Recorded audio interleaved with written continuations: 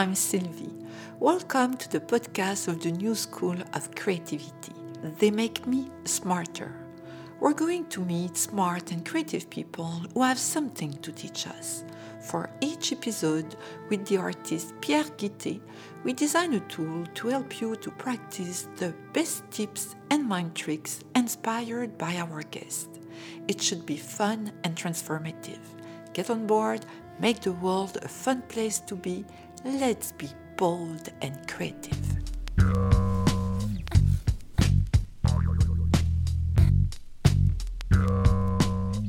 The mind creative trick of the day. Don't be afraid. To get inspired, think of the composer Philip Glass, who is with Telemann among the most prolific composers in history. Did you know that he worked day jobs until he was 41? He was a taxi driver, a plumber, a mystic musician, and more. In his memoir, Words Without Music, he wrote that he never saw a challenge that he couldn't link. I have a wonderful gene, the I don't care what you think gene. Rule number 1, to be creative, don't be afraid of what people think.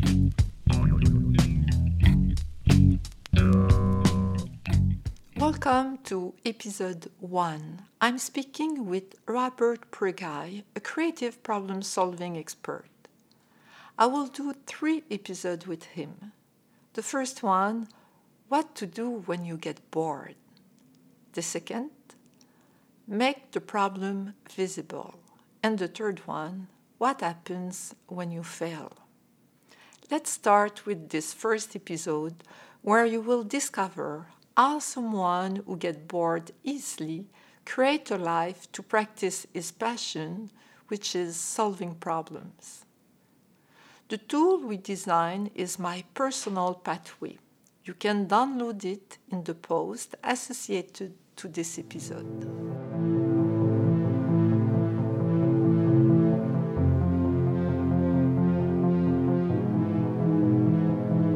Robert Preguy, good afternoon.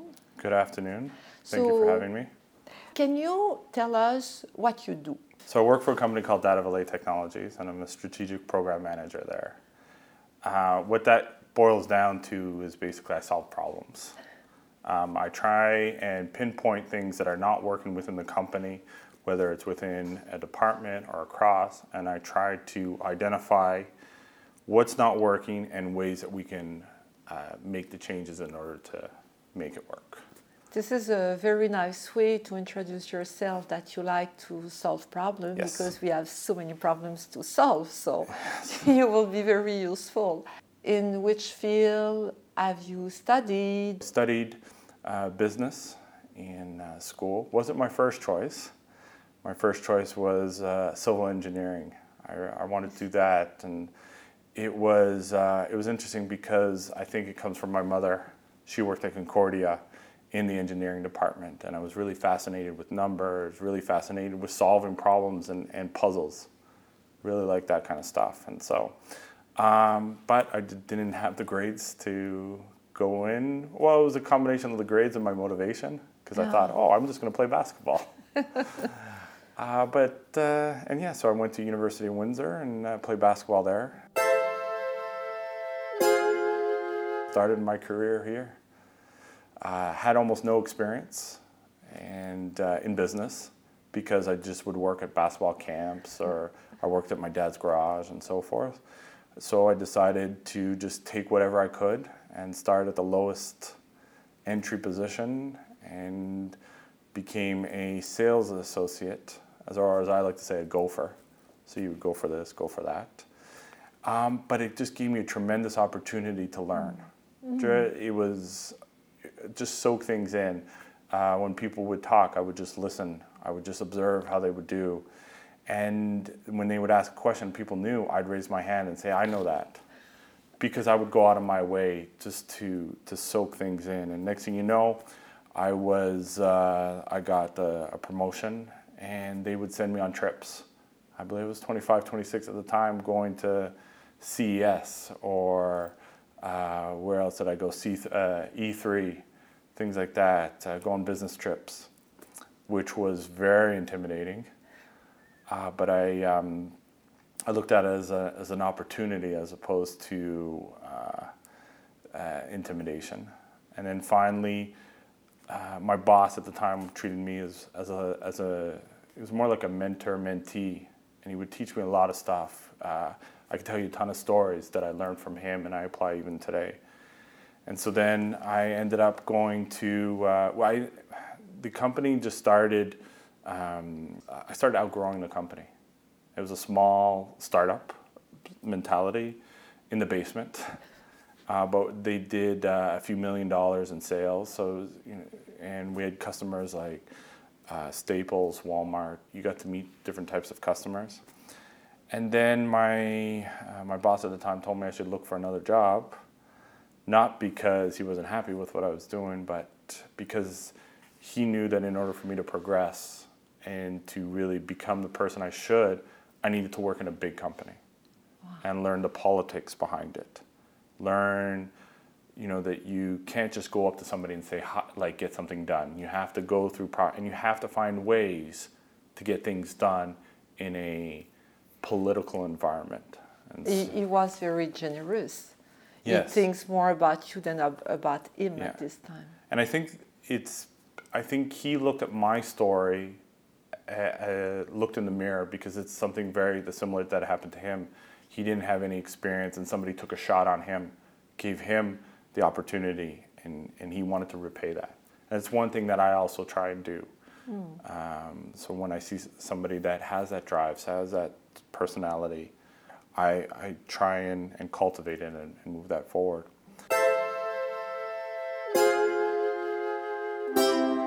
Eventually, I got a position with a big multinational company as an assistant product manager. So this company was called Insight. What did they do?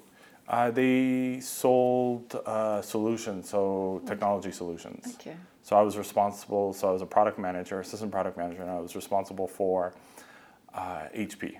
It was one of my first tests of negotiations where they gave me a bonus based on certain things, and I was just so happy to get a new job that I said yes without really thinking about could I achieve the bonus.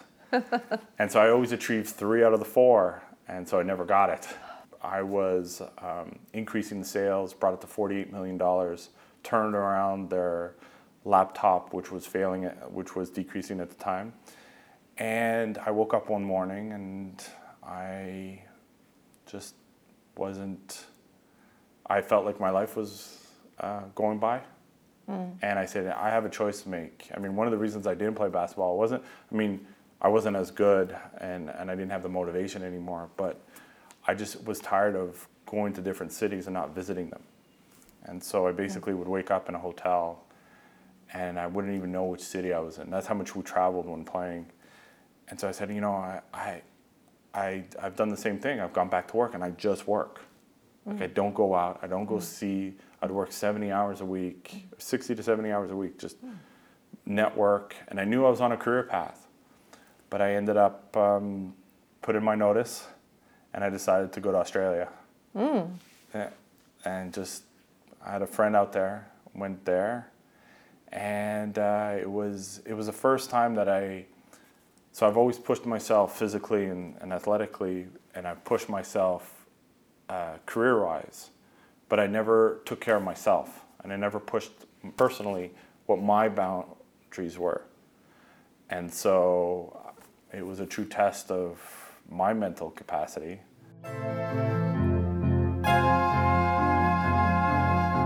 So I went to Australia, stayed in hostels, and eventually got a professional job. But I remember one of the first nights in Sydney. I mean, I was scared.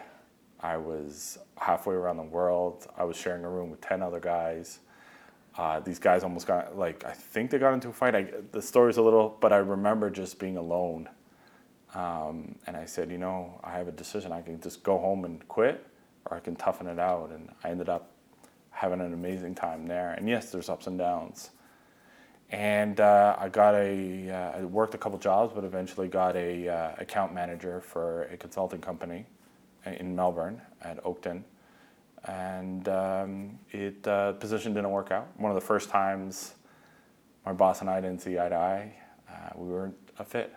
I had different personality, and that was very foreign to me because I was used to, okay, how are we going to do this? How are we going to market it? I left and I couldn't find another position, so I had to come back to Montreal.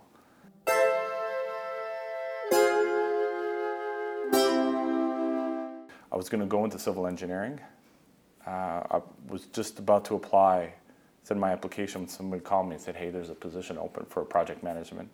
They gave me the position, turned that around, and then next thing you know, I'm here. And what was the position at that time?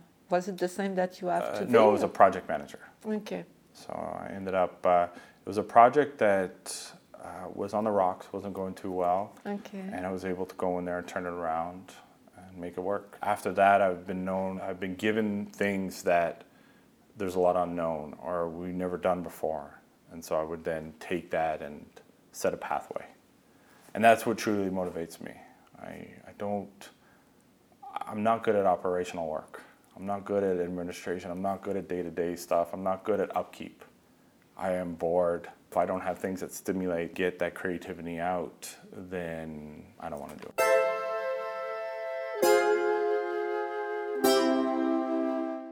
You are really also a self-learner. You are able to go and to find what you need to learn and learn it. Yeah, if you look at my track record in university, you would not have predicted what I'm doing now. I think what university taught me was they put a difficult path ahead for me, and I was able to see it through. I was able, it's that prolonged pathway. But I don't remember much in university, but I do remember one of the first books I read after university.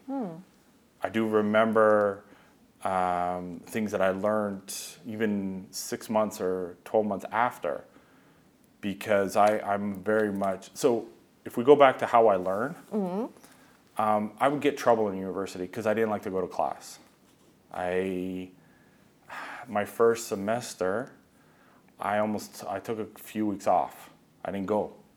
I get really bored during lectures.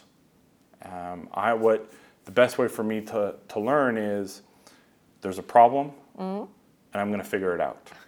And so I'll take the textbook, I'll go to the library.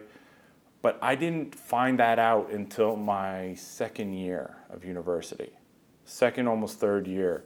And that's when I wouldn't go to class, but I'd spend most of the day in the library because I remember there was this finance class that I took and I would just look, okay, what are the problems? Okay, I'm going to go back and find how they got to this and then figure that out, because if I knew the train of thought and how they pieced it all together, that's how I would learn, as opposed to somebody telling me. I really like that because you're really like the student of the future. Oh. Because I didn't think about it that way. In all the people we met already, it's very interesting because a lot of students have the impression that they're losing their time. They're studying so many things that they don't feel it's useful for them. So they don't have the motivation and they forget as soon as they learn, because when you go for it like you did, going to the library, finding the solution to the problem, you get so motivated. I still remember how the library was laid out, where I would go, how I would talk to the librarian to try and get the right book. I remember walking through the doors, going up, and then having them there and just figuring out. And I couldn't search online. I had a teacher once tell me, are you happy with your grade? And I think it was a B+ that I received in the class. I said, yes, really, because you had to go and you had to get your exam at the end of the semester and they give you a grade. And I said, yeah, B+ is great. Like, that's fine with me. Because the number didn't really matter, but it was more that I was able to find the answers. And he said, you could have got a higher grade.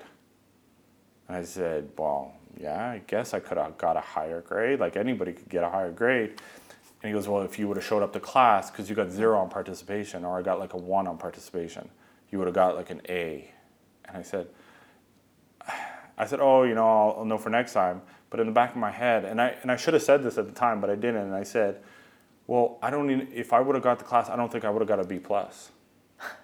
Right? I think maybe I would have got a B-, or because I wouldn't be able to figure out the problem on my own. I would just get bored and not even want to do it.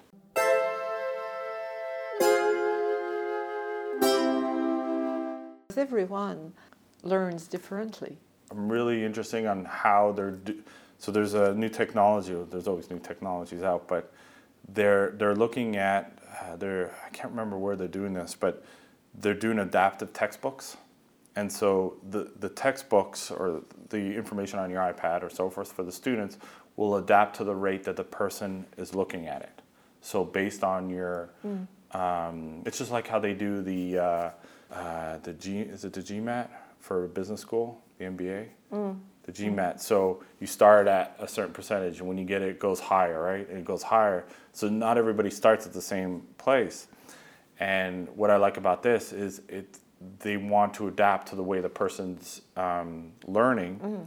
And so what they want to use the teachers as a sounding board, as somebody having just discussions, right? Talking about the concepts that they have as opposed to telling you about them. Exactly. Answering questions or coaching, but not just coaching, giving.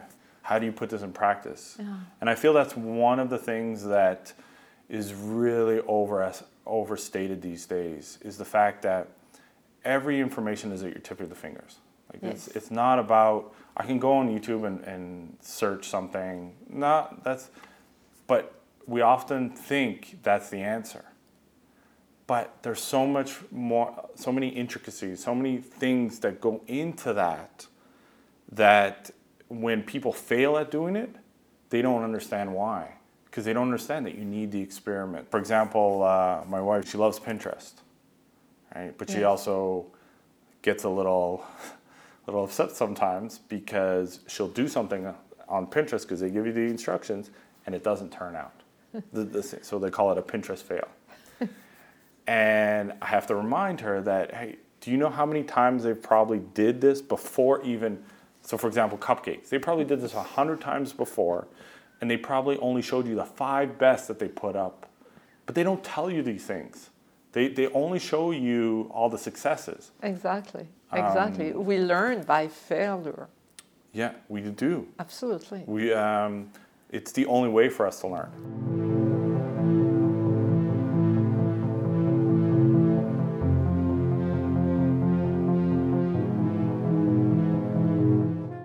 Time to practice. Get inspired by the life of the composer Philip Glass and the creative solving problem expert Robert Purgai. Download the printable My Personal Pathway to revise your life story and the big lessons you learned from it. And I have a challenge for you. What will you do today that you're afraid of? Remember the Philip Glass gene. I don't care what you think, gene. Now you play. And don't mix next week the next episode with Robert. Make the problem visible. Cheers!